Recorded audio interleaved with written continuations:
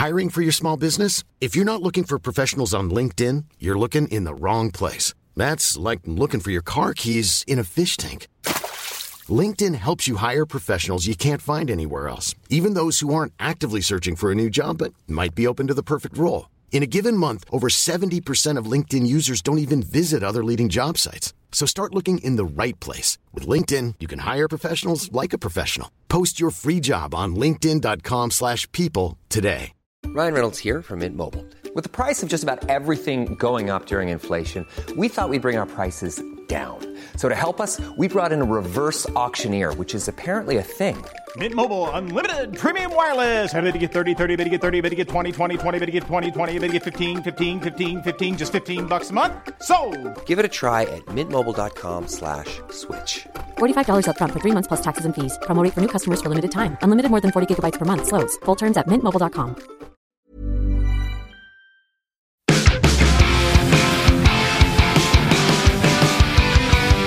Josh Brown, it's the wind-up. It's also the day after I beat Returnal. That's one of the things that I'm really going to write down as a life milestone. I should also point out that this is the wind-up. I'm Scott Tilford, joined by Josh Brown. Good morning, man. You look absolutely glorious. The people at home can't appreciate this, but you look more HD than you ever have, and I'm putting that down to you beating Returnal last night. And undoubtedly, in the early hours of the morning, was it? Yes. No, so I told you on Friday that I was going to play a lot more Returnal, and I think I said the exact words, I look forward to it ruining my weekend. And I did play it most of the weekend. It was balanced against Call of Duty and a few other things like Guardians of the Galaxy. And we're going to get to other stuff as well. This is the wind-up. This is the big energy-fueled podcast for the start of the week where we tackle the latest games, the latest stories, the latest bits and bobs worth talking about. But we're also going to have a bit of a back and forth on Returnal, because looking at the trophy data, there's only like 20% of people that are in the rarefied air that is the current space that me and you are in, i.e. they've beaten Act 2, which is where you get the first credit sequence. There's a whole secret thing, but it's what you could class as the end of the game, technically, because there are credits and stuff like that. But then there is another whole thing, which I'm now in the middle of, because this hell just doesn't end, but I need to hit the secret ending. But point being, I thought we'd have a back and forth on Returnal, because I feel like not that many people have been able to have a conversation about it holistically, because that completion data is so small. And so when I did a tweet over the last couple of days just saying that I was going through it and stuff, and I asked people in a poll, has anyone actually finished this game? And again, it supported the trophy data. It seems that the people who have finished it absolutely ruddy love it and think that it's their game of the year, like you. And then there are other people who are just like, no, it's not for me. It takes too long, and the runs are too long, and it doesn't pay off. And so I'm in the middle right now. But what are your thoughts on Returnal this far in? Because you did do the initial review as well. Yeah, 100%. I just want to say I find it quite funny that we have talked about Returnal a lot over the years since we've done that review. We've talked about it in videos, we've talked about it in podcasts. No, over the years, sorry. Just the single year. It's felt like years. Well, I want to reiterate what you mentioned there, in that we haven't actually been able to talk about it holistically or as a kind of end game experience, because, I've been waiting on you and Ben Roy to finally to pull our socks boss, up. as it were, to pull your socks up, to stay up till 3 a.m. and finally beat this game. So I'm so excited to be able to talk about it properly, because yes, Returnal is still my game of the year. I thought it might have been beaten by now, but it's one of those titles that just lingers even long after you've completed it, or at least got to the end of Act 2, long after you've got the secret ending, and in my opinion, long after I got to the platinum, to the point where you're going through it and you're kind of having this cruel time, as you described it, getting whipped by some of the fellas in the final area. And I'm just sat there thinking, I wish I could play this fresh. I wish I could play this having not platinumed it, having not put 50 hours into it, because I love it that much, and I'm such a glutton for punishment. The thing for me is that I think I can see the argument for it being Game of the Year. I do prefer it, I think, overall to Resident Evil 8. That was my other one that was sort of in the top 5 sort of thing. I haven't really started having the actual conversation for me personally what my actual Game of the Year would be, but this is going to be in the top 10. It's almost by default it's in the top 10. But I think that it is such an intricate clockwork mechanism of a game, or it wants to be. It wants to be a Hades, like a Dead Cells, a Rogue Legacy. It wants to be a really cool roguelike. And I feel like like I said, when I messaged you, the one word that comes to mind for me when I finally hit credits is cruel. I think that it's a cruel game. I don't think it rewards you as anywhere near as much as the amount of time it asks you to put in. And I feel like because it's obviously it's Housemarque's first 3D game at all, and it's their first attempt at a roguelike in this way. And for me, one of the crucial things that a roguelike needs to have is an overarching progression. You need need to have something where if you're banking half an hour, 45 minutes, an hour, most roguelikes, you don't even have a run that's that long, really. It tends to be a bit shorter, but you do, contribute to something over time. Maybe you start differently, maybe you're increasing your health pool, maybe you're building something over time, whatever it is. And Returnal doesn't have that. Returnal has, in a way it does. Returnal has, you can bank an item called Ether to change an item drop pool over time, and every weapon that you use has proficiency that goes up over time. So that's the thing that changes over time, but it doesn't feel anywhere near as worthwhile as starting with more health, starting with more defense, starting with anything other than the pistol. It just feels like and because the runs are so long, it feels more like it would be better served as just a third-person shooter with standard checkpoints. I don't necessarily see what the roguelike structure brings to it, because it feels cruel, losing a 2-hour run to one thing that killed you in one hit and having to just go do it again. The PS5 loaded instantly, just go do it again. That was soul-crushing. It's such a fascinating game and a fascinating experience to talk about, because I can agree with almost everything you just said, but come out the other end of it going, that was amazing. I did not feel crushed. I wanted to do another run. You were like the Agent Smith meme. Just give me more. Yeah. Every time I died, I never came away thinking, God, that sucked. God, that was unfair. God, I want to delete this game. Every time I died, I've deleted it 4 times, by the way. Because I can't. If it was a person, I would push them out the door, or if it was, I would do something I'd have to hit them or something. I don't know, but you can't do anything to a game, can you? So I just sort of, delete you again. Or get off my console, and then I sort of look at my phone and I go, well, I'm going to play it in another few hours. So I'll reinstall it again, get it back on the app, right? Put it back on, and then delete it again because I just hate it. You have to meekishly go back, hit the download button again, wait for 20 gigs to come back again. But yeah, man, I agree with you that the progression, it's not like Hades where you are literally, persisting, upgrading your persistent stats, between different runs. So you're getting stronger, you're getting more energy, health, or whatever.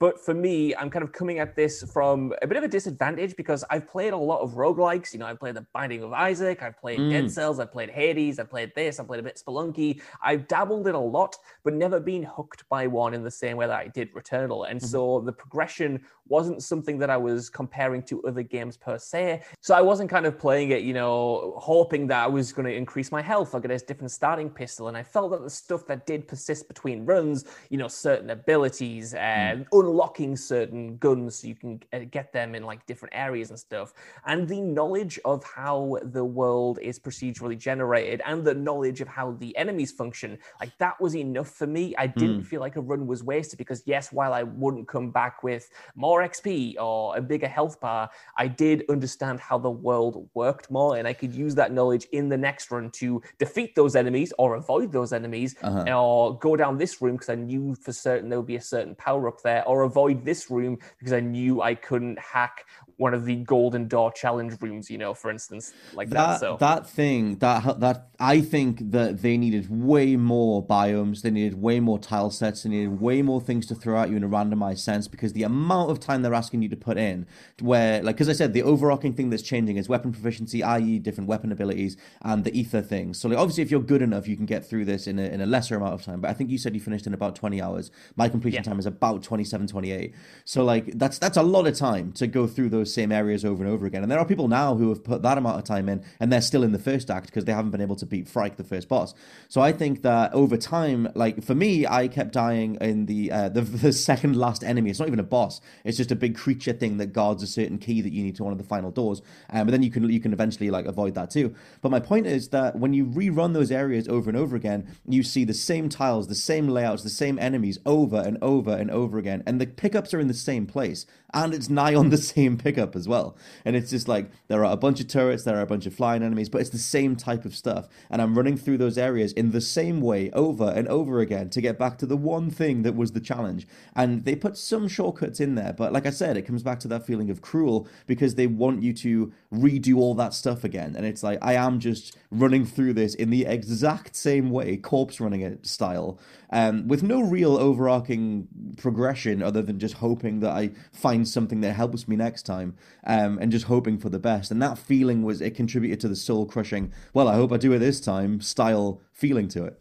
Yeah, I mean, again, it's interesting because I could just say I disagree because for me the tile variation was I never became a point where I was annoyed that I was seeing the same thing over and over again. I think what helps it is that kind of 3 biome split. You do the first 3 biomes, you bank those, and then you kind of like checkpoint yourself, and you can't go back until you finish the game and you do the other 3. And I always thought there was enough variation in there. Maybe it was because I think I finished the full 2-act thing with 18 rooms. So I didn't have like hundreds going through the same area over and over again. And that meant that when I got into the end game, was doing the secret ending, was doing the platinum, I was still seeing new rooms that I'd never seen before. Or I was kind of, just like I said, dodging the ones that I knew were optional to kind of get back to where I was a little bit faster when I was looking for those collectibles. And that helped a lot, knowing which rooms were optional, knowing which ones were going to be too much of a risk, being able to just fly through that stuff meant that I was never kind of like languishing around thinking,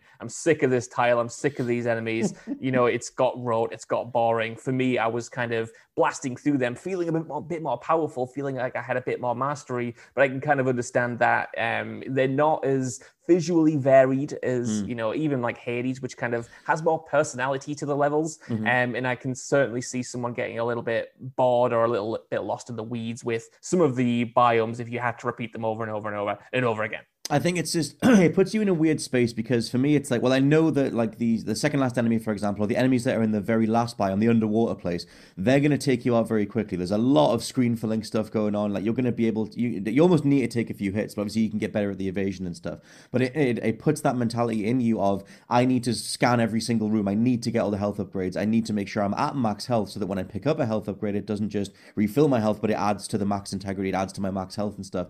So I think it instills that mentality in you of go comb everything in, let's say, the 4th biome overall, which is the first of the second set of 3 because of the way the game splits itself. There's 6 in total, 2 lots of 3. So when you're in the first set of the second 3, for me, it was always like, well, I know I need to comb this environment because, I mean, I guess you could argue that I could then spend more time in the snow area before I go to the underwater place, but they give you a shortcut to go to the final boss area. So it's like, in my head, I'm like, well, I want it, that's where the challenge is, that's what I want to do, but I also need to take the time to prepare. So you can argue that I spent too much time in the 4th biome, but for me, that's also where, they're offering you, like, here's a second life figure that you can pick up, here's some health pickups, and here's all these obolites that you need, all this currency that you need. So I was like, scanning that area over and over and over and over again, same tiles, same placement, same everything for hours and hours, like 10 hours across the weekend, just like one biome over and over again, dying in the underwater bit, go back to the swampland bit again, do all that again. And that was the thing where I was like, well, this is what the game is telling me to do. I know I need more health. I know I need more protection. I can get it from a snow area, but I'm just swapping a visual. It's just,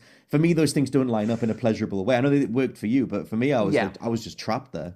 I would argue that it's more than just swapping a visual. You talked about there about getting bored of the same tiles, getting bored of the same area. I think you can, again, it's a risk and reward, right? Because you can skip to the snow area, which has harder enemies and a variation in the tiles. But at the same time, like you said, you're kind of encouraged to comb all of the areas to get as powerful as you can be before moving on. It does have some shortcuts and some quick fixes for that, I think, in the fact that every time you get to a new biome, apart from the final one, your weapon proficiency automatically hits a new kind of like limit. So I wish they gave you a health thing there. Level 1 guns. They do give you a health pack, but yeah, they don't give you like the health upgrade. Not the max one. No, but it does give you like some tools so you can certainly farm different areas if you get completely sick of one. And I definitely made use of that in the end game. But yeah, totally. When you're making your way through it for the first time, you kind of feel like you have to comb everything to be as strong as possible. For me, I enjoyed that because it meant I got a mastery of the levels, like I said. So I was going through that 4th biome, absolutely wrecking everything, feeling incredibly strong,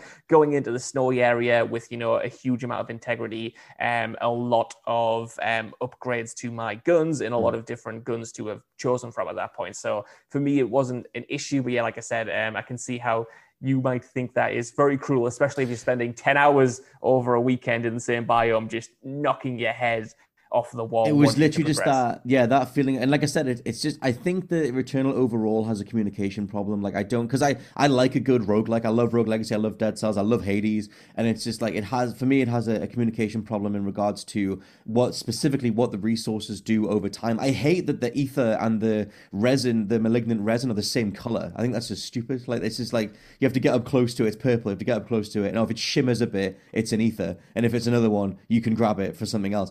But I just like, that's like a microcosm of the things that I don't think they get across that well. Integrity, protection, repair, integrity, all these different terms for what would just be health, defense. Like, there should be a way to interpret that game that keeps up with as fast as you can play it, because it wants to be this beautiful liquid game, third-person shooting and loot grinds and unlocking stuff over time. And for me, one of those components, it just doesn't mesh. And I think that comes through in the trophy statistics. Obviously, there's just the base difficulty to it, but people are bouncing the hell off this game, and I think I can entirely see why.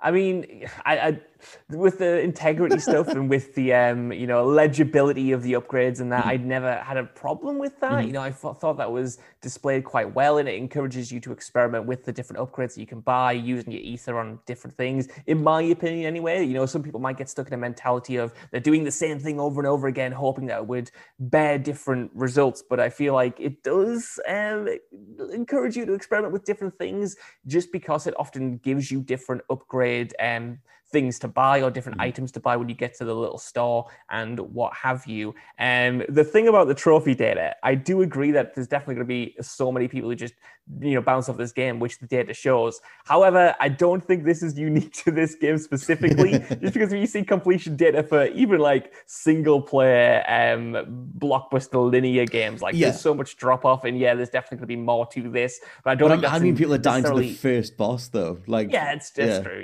Yeah. Like, oh, go on. No, I was going to say I was playing Sable the other day. I was finishing Sable, and I couldn't believe the small percentage of people who had gotten through that game or even gotten past the first area. So I feel like in a lot of ways, I agree with your point, but also I just have an inherent distrust of trophy data, because it just shows that so many people bounce off so many different games for so many different reasons. Honestly, there are people who don't even, it'll be like, oh, here's the trophy for putting your name in on the save select screen, and it's not 100%. So who the hell are those people? So yeah, it's true. And I'm obviously I was looking at that data across the last week or so when I went back to Returnal, and I was starting to just get killed again, just going like, oh my God, I can't make a dent in this thing.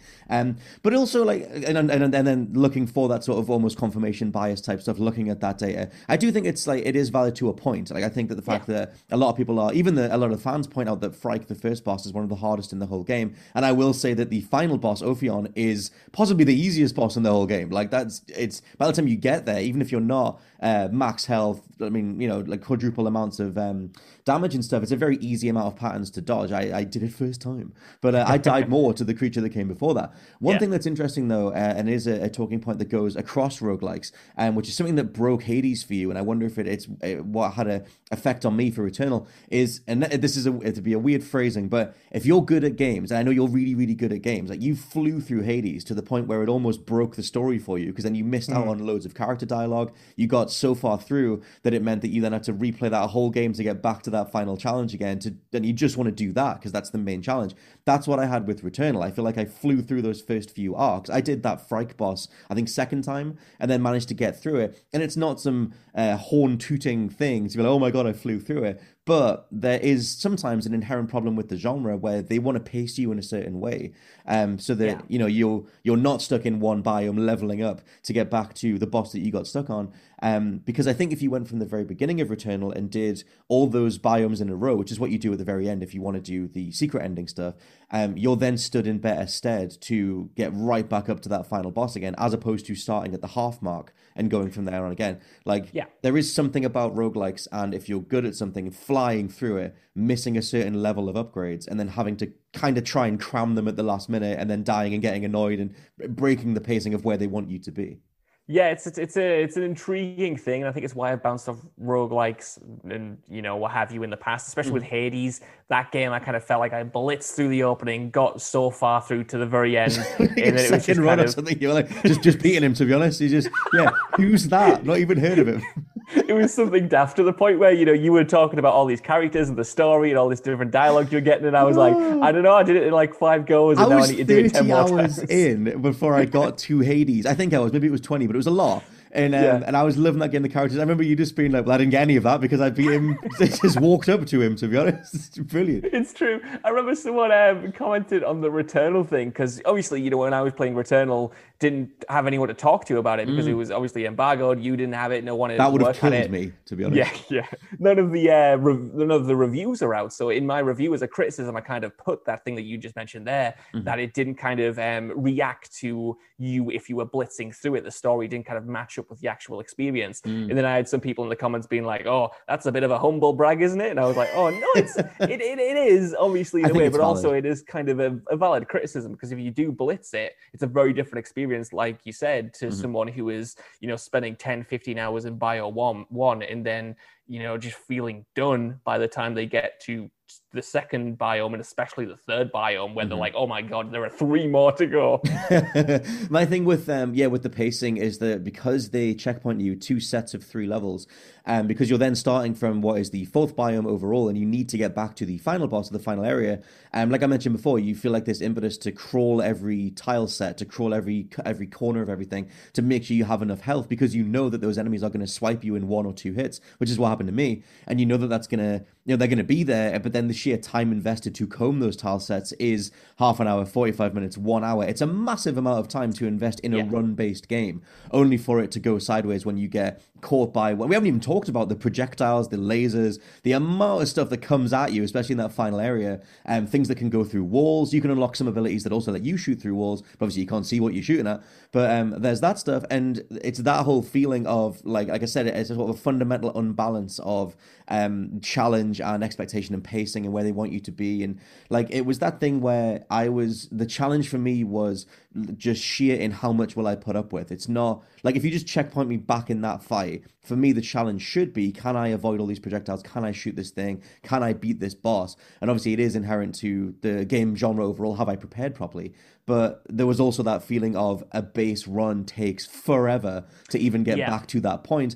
And that's, again, why I reinforce... The word cruel just is everywhere for me with this. I think it's something that is largely intentional based on the subject matter of the story and what Selena's overcoming and what you find out at the end and everything.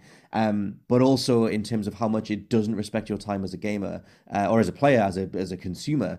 For me, it's one of the most fundamentally insulting games in that regard that I've ever played. Like, just a full-on, we don't care, do it again. Like, that was the feeling I got. If you're looking for plump lips that last, you need to know about Juvederm lip fillers. With Juvederm Volbella XC and Juvederm Ultra XC, your lip look, whether it's subtle or bold, can last up to 1 full year with optimal treatment and no additional maintenance. Find a licensed specialist and see if it's right for you at Juvederm.com today. That's JUVEDERM.com. Add fullness to lips in adults over 21 with Juvederm Volbella XC or Juvederm Ultra XC. Do not use if you have severe allergies or a history of severe allergic reactions, or if you're allergic to lidocaine or the proteins used in Juvederm. Tell your doctor if you have a history of scarring or taking medicines that decrease the body's immune response or that can prolong bleeding. Common side effects include injection site redness, swelling, pain, tenderness, firmness, lumps, bumps, bruising, discoloration, or itching. As with all fillers, there's a rare risk of unintentional injection into a blood vessel, which can cause vision abnormalities, blindness, stroke, temporary scabs, or scarring. For full, important safety information, visit Juvederm.com.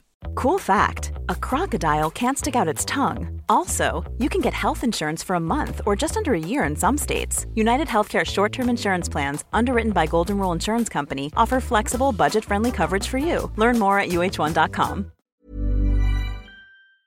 Before we go any further, I want to talk to you about today's sponsor, Masterclass. With the amount of time we spend discussing and analysing video games on this channel, it's always good to understand exactly how these experiences are put together. And fortunately for me, I can do just that with Masterclass. With Masterclass's streaming service, you can learn from the best to become your best, studying and growing with over 200 plus of the world's leading instructors. For me, I've been having a blast using a class on video game design by The Sims creator Will Wright to find out exactly how game mechanics are designed around player psychology, as well as learning how important playtesting is to shipping the titles that you and I both love. But it hasn't stopped there, as I've also been brushing up on my practical filmmaking skills directly from my favourite movie director Martin Scorsese, as well as trying to get back in the cooking game with Roy Choi's amazing course on intuitive cooking. Seriously, my kitchen is a mess, but my belly has never been more grateful. For just $10 a month, an annual membership with Masterclass gets you unlimited access to courses on your phone, computer, smart TV, or even via audio-only modes. Even better, every new membership comes with a 30-day money-back guarantee, and 88% of members feel that the service has made a positive impact on their lives. And to put the cherry on top of that cake, right now, What Culture Gaming listeners get an additional 15% off any annual membership at masterclass.com/gaming. That's 15% off at masterclass.com/gaming.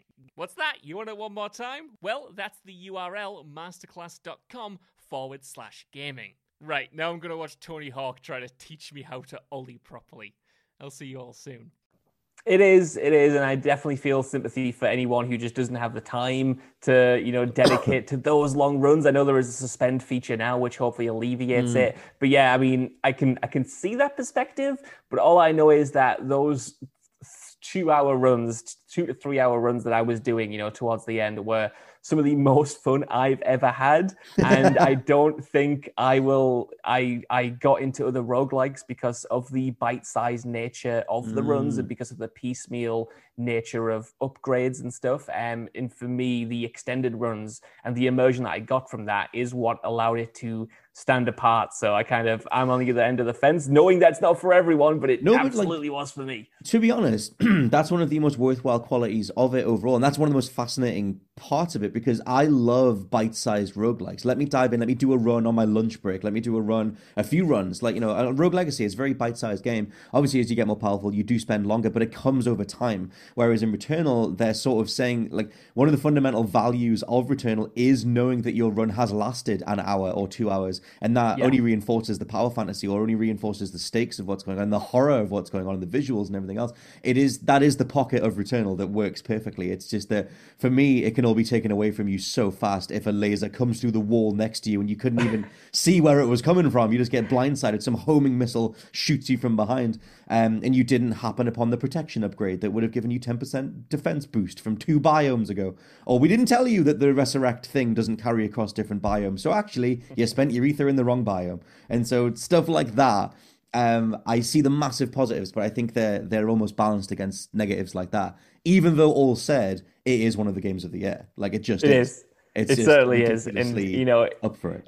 I think I mean, we play a lot of games, Scott Telford. We review a lot of games, and I was kind of worried that Returnal might just be a kind of flash in the pan. This is great for the moment game, but I feel like even if you don't like it, even if you've got criticisms for it, it's one worthy of Game of the Year discussion, and one worthy to be talked about when we look back on the PlayStation 5's, opening launch and stuff. That's the thing I was thinking as I was getting my ass handed to me on a platter, was how much I love the fact that it exists. As a Sony first-party release, the first major PlayStation 5 exclusive of the year. Obviously, it's only up against Ratchet & Clank Rift Apart and Destruction All-Stars. And I love that they led with something as challenging and brutal as this. Reminds me of Bloodborne. Was 2015 was when the PS4 really kicked in. And obviously there was Demon Slayer, good anime, Demon Souls as well, Demon Souls even. But, still they're leading with these sort of gamer-focused games, these ones that aren't just roller coaster rides and stuff like that. And I was going to make a nice little pivot to Call of Duty, speaking of roller coaster rides, but what are your closing thoughts on Returnal? Mine are, I'm going to finish Act 3, I think, anyway, which is where it asks you to do all 6 biomes in a row, but you do have all your late game upgrades for the proper secret ending. But I'm actually up for that. I'm game for that. I want to do that. I think, anyway. I don't know. Do the platinum, mate. I want to do the platinum. The thing, because of the amount of time that I've spent in it, I've almost got all the collectible trophies because I've just sheer time invested in those biomes. Like I said, combing every part of the tiles, I've got all those little glyphs. So they're all on 90%. So there's only 1 or 2 that I need for each one of those places. So yeah, my final Returnal thoughts. I think that it requires a holistic view overall. I think that it is a very cruel game, but I think it's intentional, and there is a Sekiro-like feeling to overcoming its dickishness, let's say. There is. I mean, for me, it's just that it's my game of the year at the moment. I don't think anything will beat it coming out over the next month or so. You get on Monimals, mate. Yeah, it's true. I mean, we got the GTA trilogy, which definitely doesn't count, but may count coming out this week. Yeah, it's my game of the year. I feel like there's little else like it when you get in one of those good runs and you're just in the flow of it and you're just in the headspace of it. And I just think it's so responsive, so cool, such a great showcase for the PlayStation 5 that it's an essential purchase, I think. As long as you have the time and as long as you kind of know what you're getting in for, I think it is an essential purchase for a PlayStation 5 owner. No, I would say that it's an essential purchase, but not for everyone. Just for someone who, if you've got a Soulsian bone in your body, if you don't run a mile from a game saying, screw you, do it again, because it's that feeling crystallized. Like there's a bit of that in Souls, but at least you're banking XP over time. At least you're banking different stats over time. In Returnal, it is literally you are changing the item pool and you are changing the efficiency of weapons and giving them new abilities. But that is it. Like that is the holistic view for me that looks back on it. You are restarting with a pistol, but maybe that pistol has gained homing bullets or something like that. So it's a fascinating thing. There'll be more Game of the Year conversations going forward. I think it was already crowned some outlets Game of the Year who got in there very early. But we'll see what happens across the next 2 months. And there's also the Game Awards to come as well. But to pivot across into something else that came out on Friday, a game that I wasn't looking forward to at all. I wasn't even going to get it. And then we managed to get a review code through. So Josh has been playing that. And then I was looking at all the release footage. I was looking at some multiplayer reviews.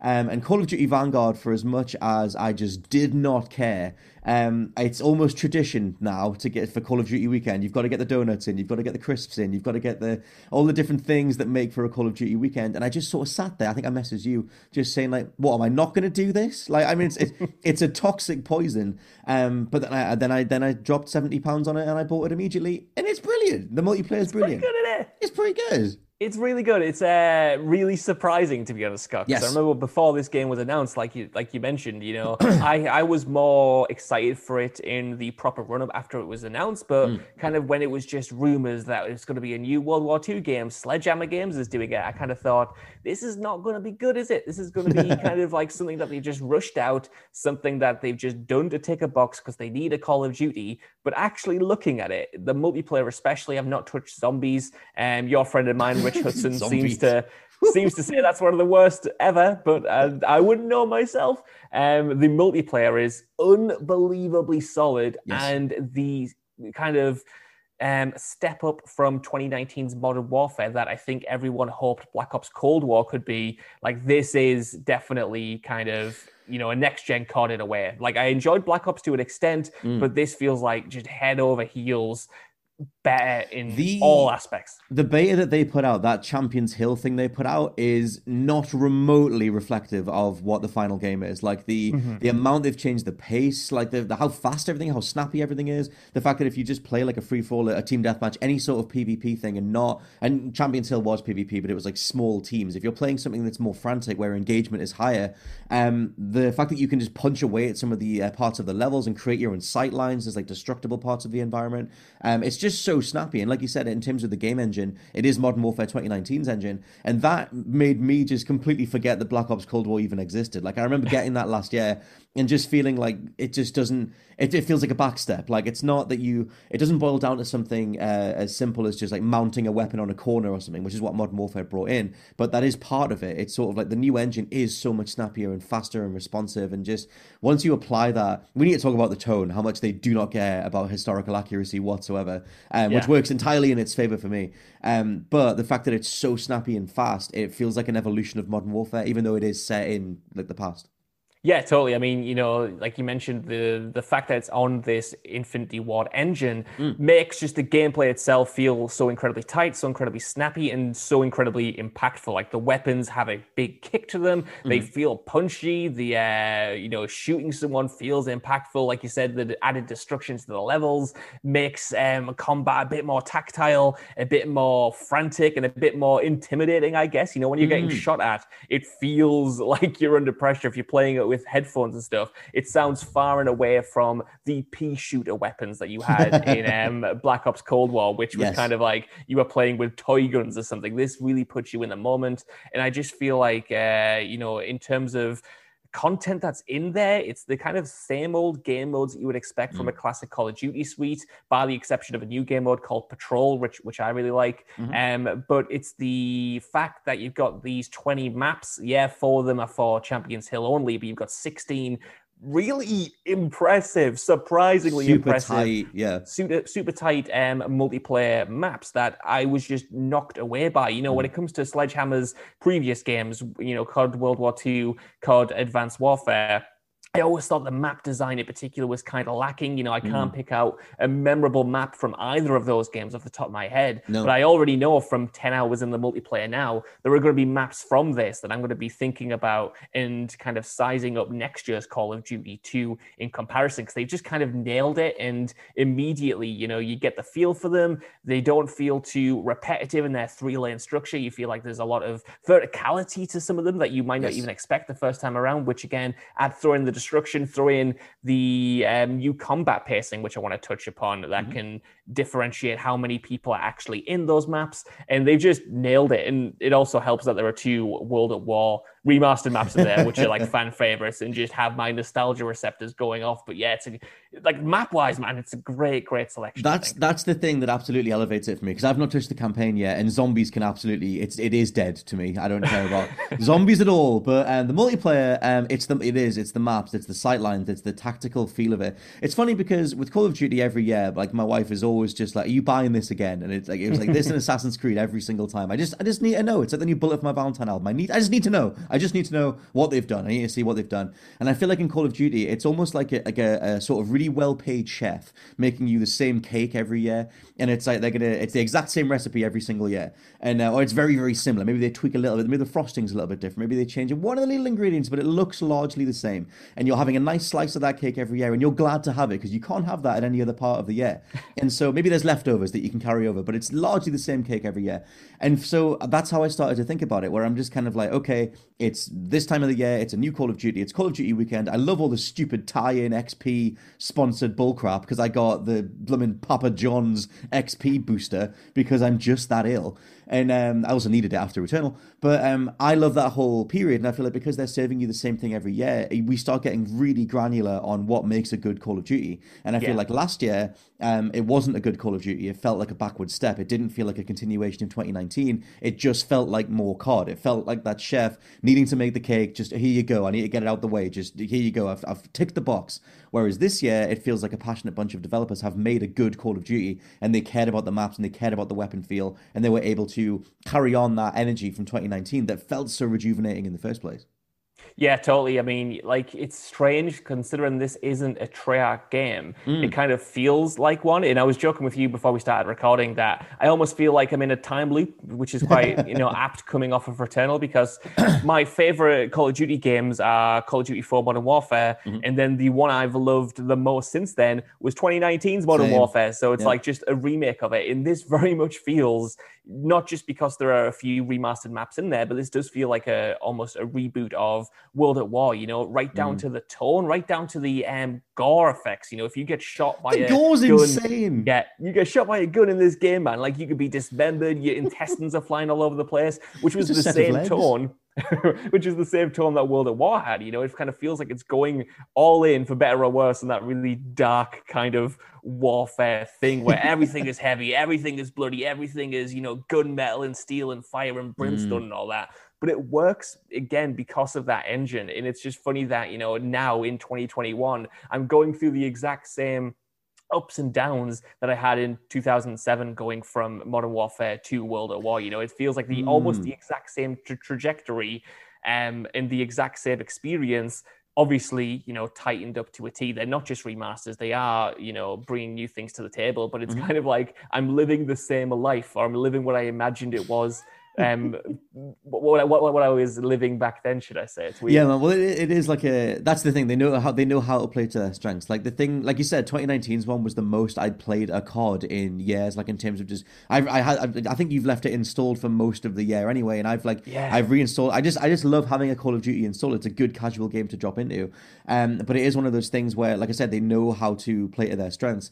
And that's kind of, I mean, like, that's the thing with the tone, though. I wanted to like focus on that, is that they almost don't care anymore. And I don't care either. Like, if you want a super serious military shooter, go play Hell Let Loose. Like, they've done that. We've done that before. Maybe not necessarily, Call of Duty's never done something like an Operation Flashpoint or something. But for me, the way that they approach it, where they just sort of go, okay, in the campaign, rather, it's like, these are real soldiers, these are real stories, but we're going to amp them up. We're going to have you doing this really overblown train heist. In the multiplayer, we're going to give you a whole bunch of weapon mods that didn't exist at the time. We're just going to have this big, overblown, almost A-team-like approach to World War settings.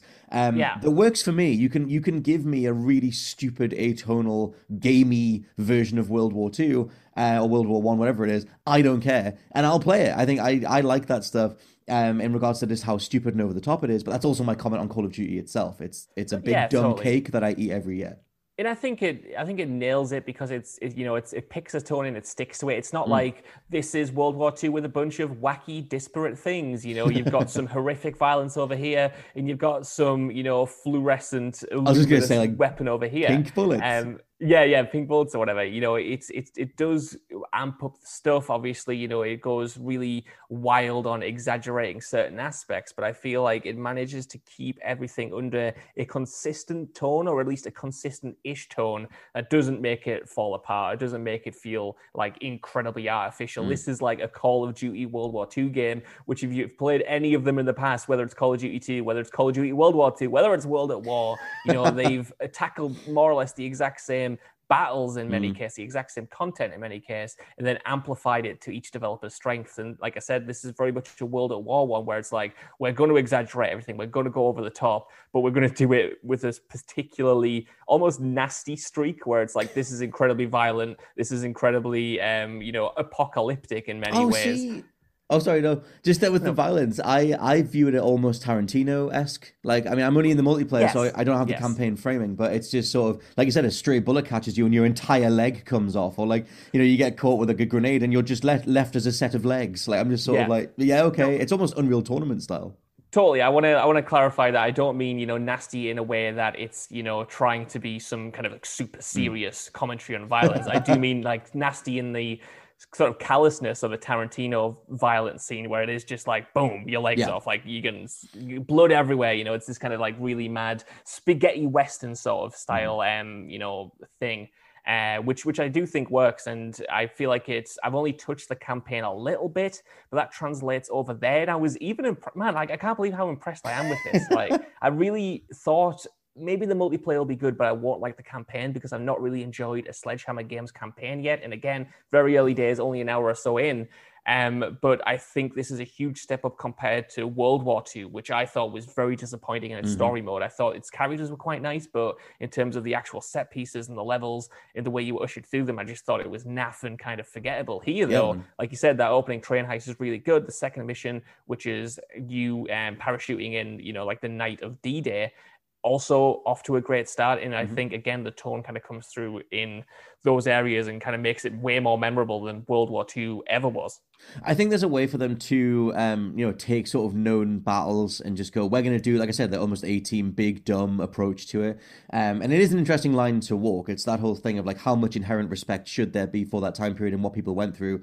And if that's the angle that you want to take, that's completely fine. I think that's the likes of Hell Let Loose does that perfectly. But also, just for me, completely subjectively, personally, I will take a big, dumb action game that plays this well, and is trading on that sort of iconography. And here's the M1 Garand, and here's these different World War bombs and stuff. Like, I care about it on that level too, or I can care about it that little as well, to just have fun with that setting and everything. But yeah, I think because our expectations were absolutely rock bottom, it's managed to nail that stuff. Will shout out Advanced Warfare's campaign. Speaking of Sledgehammer campaigns, I love that game. It's so good, and no one else does. Advanced Warfare, Infinite Warfare, love those games. What are your closing thoughts on Vanny G? Surprisingly good, surprisingly solid. I will say it's not without its faults. As all Call of Duty games have, there are like some issues with balance at launch. Some of the spawns are atrocious. If you try to play Dome on the blitz pacing, which is like the kind of a ground war-esque mode where you have so many different people in it, like there's a good video doing the rounds that I encountered myself while I was playing, where you literally spawn facing the edge of the map, so you run and you fall straight off, and it's like, cool. Cool. Thanks, guys. This is awesome. Yeah, there are issues with it, but it's very promising, and I'm having a lot of fun with it. And like I said, pleasantly surprised at this moment in time. Excited, and I won't get into this because there's not too much to get into, but excited to see what the Warzone integration is like, because that's coming December 3rd or 5th. And I think the bones here, the weapons here, it's promising, my friend. It should be, it should be solid. They've got, like you said, the Warzone stuff isn't coming for the next few weeks, but it's very promising. I love also to very quickly touch on the file size isn't ridiculous. The file size isn't 200 gig. I think it's actually 57. I think is what it was down to. 64, I want to say. It's 57 on last gen, 64 on new gen. Yeah, so that's way, I mean, it's not brilliant, but it's way more manageable than multiple hundreds of gigs that you need to have set aside, and also a segmented install, so I think you can delete the campaign after you're done and just keep the multiplayer, which is the one thing I wish they did for Modern Warfare. I just want Modern Warfare multiplayer and nothing else. Just let me delete the rest of it. But yeah, it's been games are coming back. Games continue to come back. We've got Call of Duty, got GTA on Friday, and then a bit of a wait, I guess, until Halo and stuff. Battlefield's in there as well. So we'll keep tackling different things. We'll keep coming at it from different multiple points of view. And I might think Returnal's Game of the Year. We'll just have to see how it goes. I've got one act left. But for now, this has been the wind-up. I've been Scott Tailford, joined by Josh Brown. Get the platinum, mate. Get the platinum. I almost definitely won't, but I will. Catch you next week. Bye-bye.